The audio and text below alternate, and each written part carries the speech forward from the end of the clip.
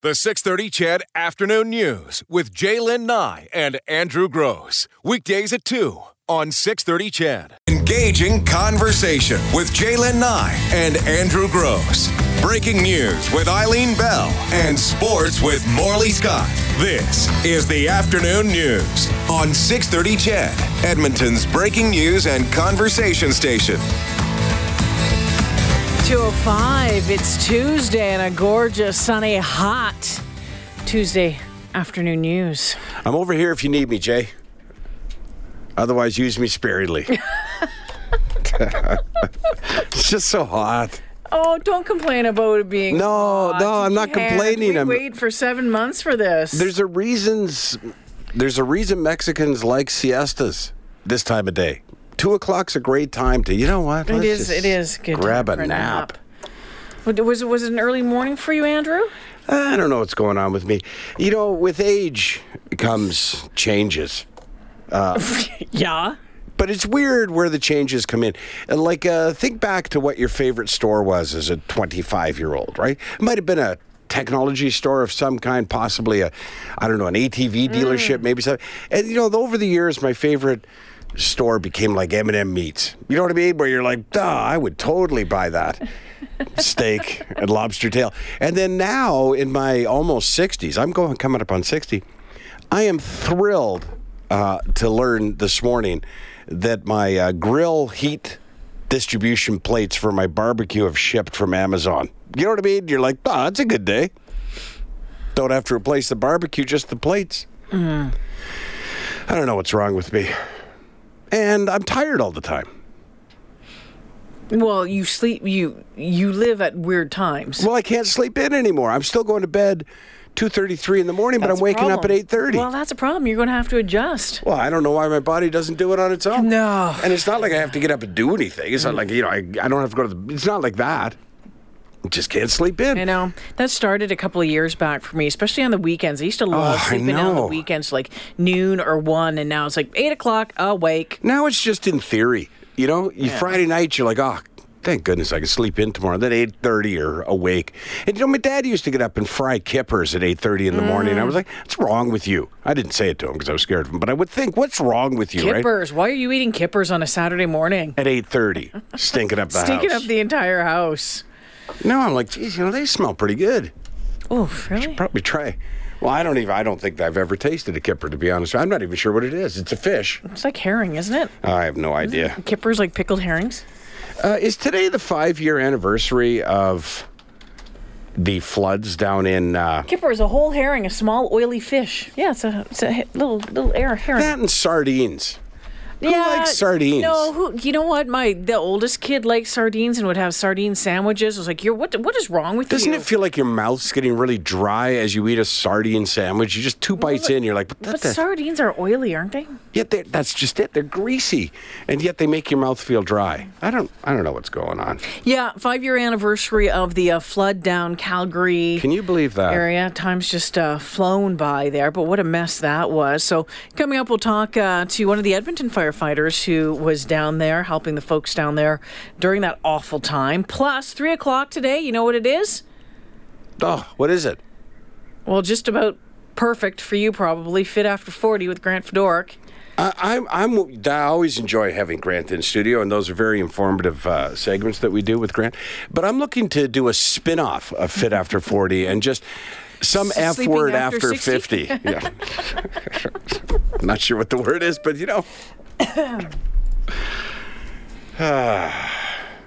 So it's 2:09. You need to check your blood pressure. I just did, in fact. I went to see a dermatologist yesterday because I got these sunspots on my cheeks, which one day just became really pronounced. And I know I can't tell you the date, but I remember the day because we were somewhere and you said to me, so probably listener trip, and you said, hey, did you shave and miss a whole spot on your cheek? And I thought, geez, did I? But I couldn't feel any whiskers. Then I looked in the mirror. It's like, no, this is a big sunspot. Eh? So I saw a dermatologist yesterday. And because I was a new patient, they weigh you. and we can talk take your about that blood in a pressure. second. Yeah. So, because we're going to the same dermatologist right now. Is that a fact? That's right. Oh, so they weighed you? No, no way. Oh, you weren't having any part of that? I was having no part of that whatsoever. Doesn't change your weight not to weigh you, you know. I know, but no one else needs to know It's what in it kilograms. says. I don't care. It came around the corner. She's like, okay, well, we'll take your blood pressure. And I said, well, that's going to be high. And she said, she says, you're aware of that? I'm like, yeah, I have high blood pressure, and I'm working on it.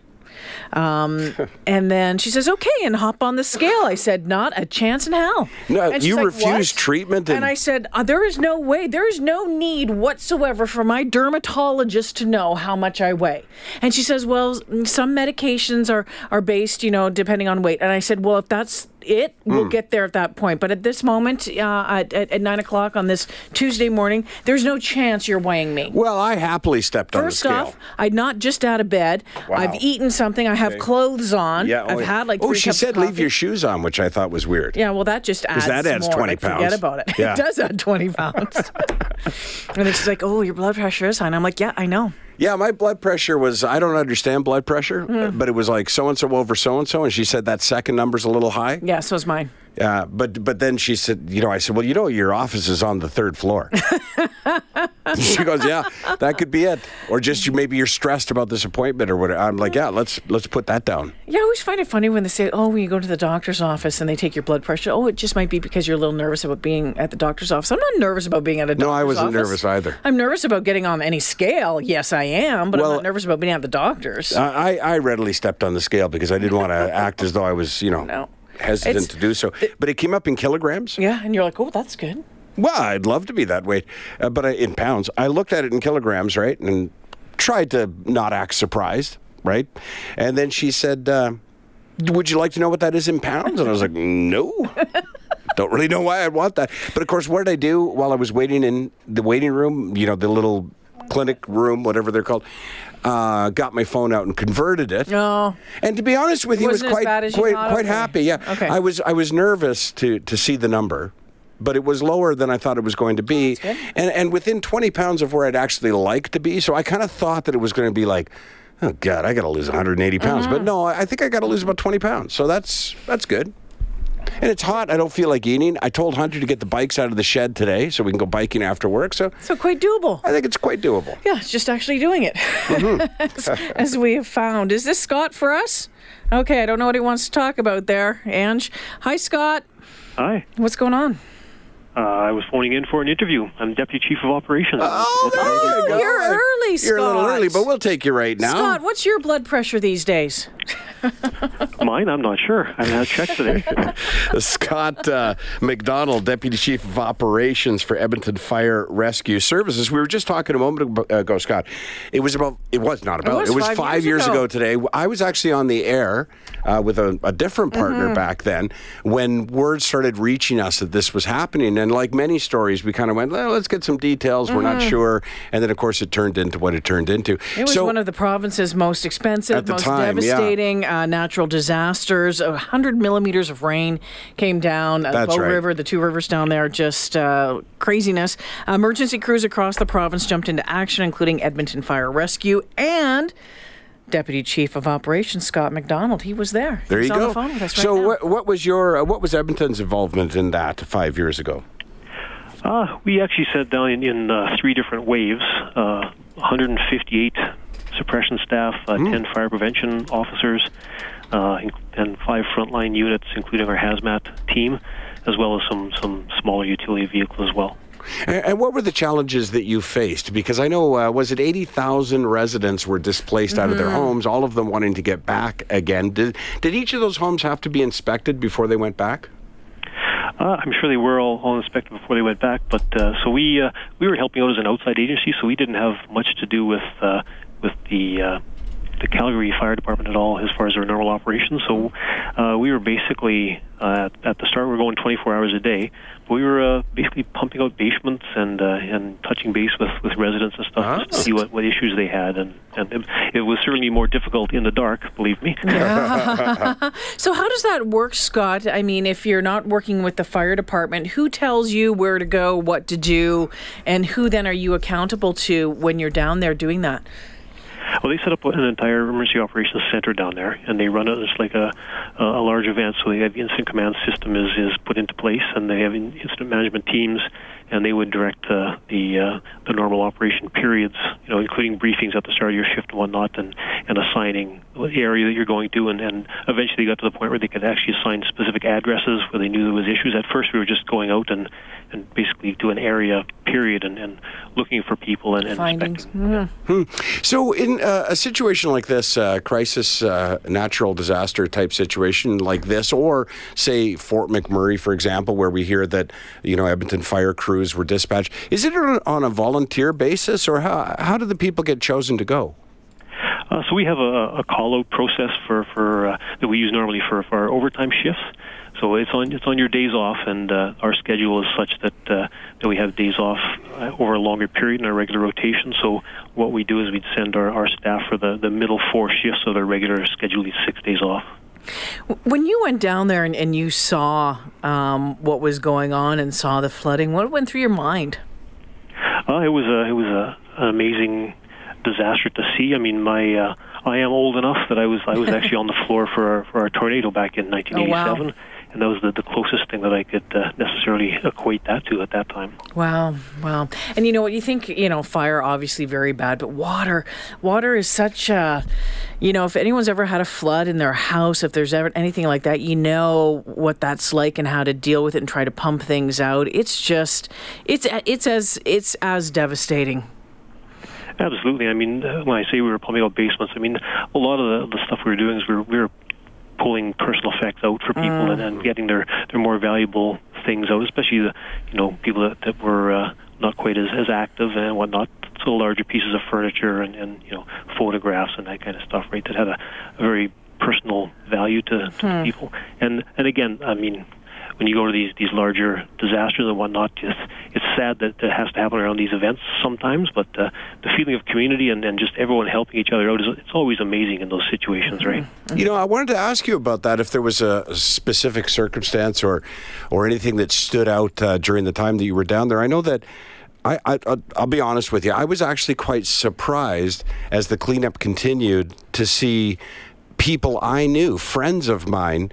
One friend, Ken Valgardson, I'll give him credit, a comedian from Camrose, who just got in his car and drove down there and volunteered there and in High River for, I think, 2 weeks. No one asked him to do it. I mean, did you just mentioned the community, but is there one or more circumstances that you specifically remember of that sort of thing? Well, you know what, I mean, I have to say that at the start, when we were dealing with the immediate stuff, it was everyone was looking after their own properties and whatnot, and we're helping out as we could. What I found is on a go-forward basis, as we got a little bit farther into it, communities they'd have a barbecue set up, and I can't tell you how welcoming they were to us, and they're the ones that are affected, and they're plying us with hot dogs and pop and stuff, and they were so appreciative that we were there, and it honestly is amazing to see. That feeling of community is so good. Where do you guys stay when you do something like that? So for this, they actually have a Tri-Services training area in Calgary, an actual base that they have, and it was such a large-scale event that they brought in the task force team out of Vancouver, and they travel. So they go around to disasters all over the place, and they have an infrastructure that they bring with them, and they had these large tents and restroom facilities and cooking facilities and the whole everything. So it was fantastic that way, and that's the way that the events normally work. So when I said we weren't working with Calgary Fire, what I meant was we were dealing with the flooding issues, just like Task Force out of Vancouver was dealing with stuff specific to the flood, and Calgary Fire looked after their regular operations, because Calgary Fire still has to operate as Calgary Fire, I guess correct? So, I think what will stand out for me as a moment, and I wasn't down there for that, I have family down there though, and I was talking to them constantly throughout this, is the Calgary Stampede, is when the Stampede stepped up and said, no, we're going to do this. I can't remember what the exact words were, but it sent a chill down my spine to hear. It was the president of the Calgary Stampede saying, I think it was "Come hell or high water," if I'm not mistaken. Yeah, and actually, I think that was their slogan for the year that year. And you know what also stands out for me, Andrew and Scott, is everything that was going on at the Calgary Zoo was trying to keep the animals alive. Remember, there was the hippo, and there was all sorts of issues there. But yeah, well, you know what? Thank you so much for joining us this afternoon, the Deputy Chief of Operations, the Edmonton Fire Rescue Services, Scott McDonald. We appreciate you taking the time to reflect back with us this afternoon. Well, thank you so much for giving me the opportunity. Take care. And hey, listen, thanks for what you do, all the men and women of the fire department. Appreciate it. Thank you very much. Take care now. It's 2:19 on the 6:30 CHED Afternoon News. A quick break. We'll regroup. Come back with more after this.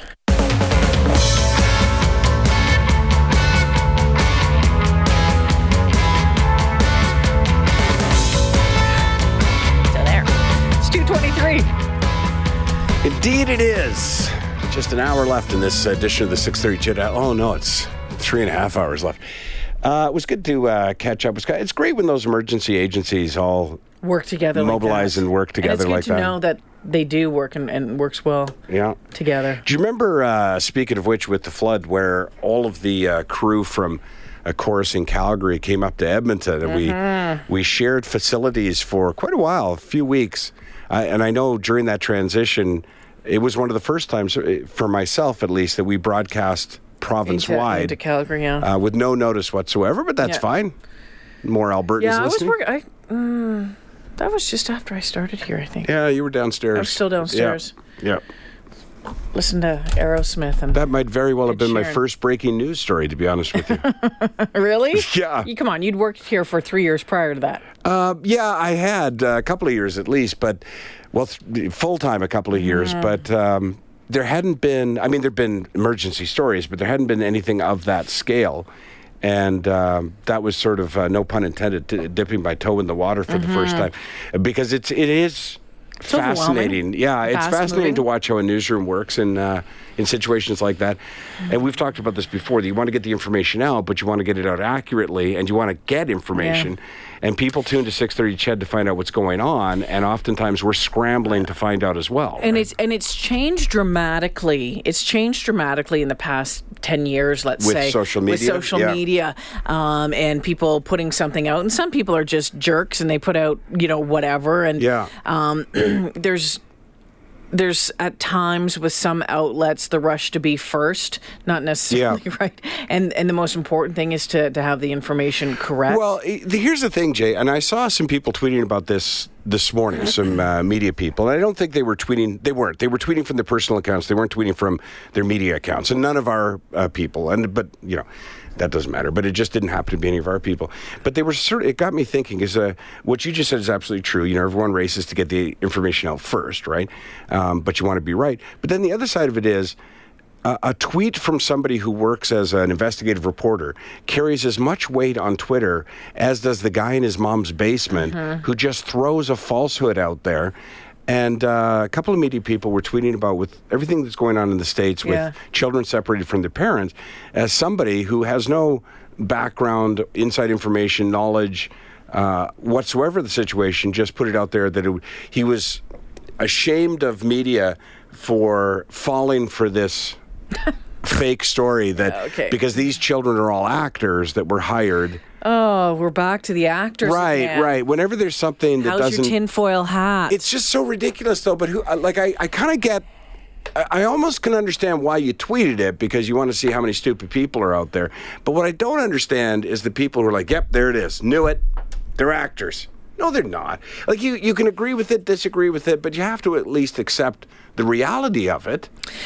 Well, everyone needs to be their own reporter anymore. Yeah. You need to, go to different sources, read different sources, trusted, verifiable sources, and read and make your own decisions. And it's like Google doesn't work in the States or something. It's like Google doesn't work here all the time. Sometimes, yeah. Like, you know what I spent the better part of an hour on? Trying to find tariffs on shoes. Because, the president said the Canadians are sneaking across the border wearing scuffed shoes to get around these horrible tariffs in Canada. I can't find them. What I can find is your personal exemption, where that would impact your personal exemption. You got to pay duty, but it's not specific to shoes. But I couldn't find the article he's referring to or any tariff information specifically about shoes. And hey, let's be real. Who hasn't gone across the border wearing something, or just cut the things off and hope you don't get caught? But that's all borders. That's all borders. Yeah, like that's coming back from anywhere. And going to anywhere, I mean, that's not a specifically Canadian thing. Although, admittedly, I haven't done it in so long. I don't buy a whole lot when I'm away Nor do anymore. I. Like, Who can afford it? It's almost embarrassing, and it To looks make the fake. declaration? To make the Yeah. declaration that it's like $80. What'd you buy? Well, I brought my brother a T-shirt and a jar of vanilla. Right? Like, I know. That's it. Yeah, I almost, you're right. I almost feel sad making that declaration. Because these days it's quite automated, so you don't really have to have that conversation anymore. But sometimes they spot check, Yeah. like, so what did you buy, right? And then I say something like, carton of smokes, bottle of Sailor Jerry. The guy just sort of, oh, okay, go ahead. It's like, I'm sad. I didn't, nothing for the kids? No. Didn't bring home any, no. No. Any money over 10,000? No, please. I got these shoes. That's what I got. Look how I'm dressed, I'm lucky. man. These are not new shoes. I'm just lucky to still have them after a week in Vegas. I flew in on the discount airline. Yeah. You notice I'm not wearing a shirt? That's how it went. The 6:30 CHED Afternoon News with Jaylen Nye and Andrew Gross. Weekdays at 2 on 6:30 CHED.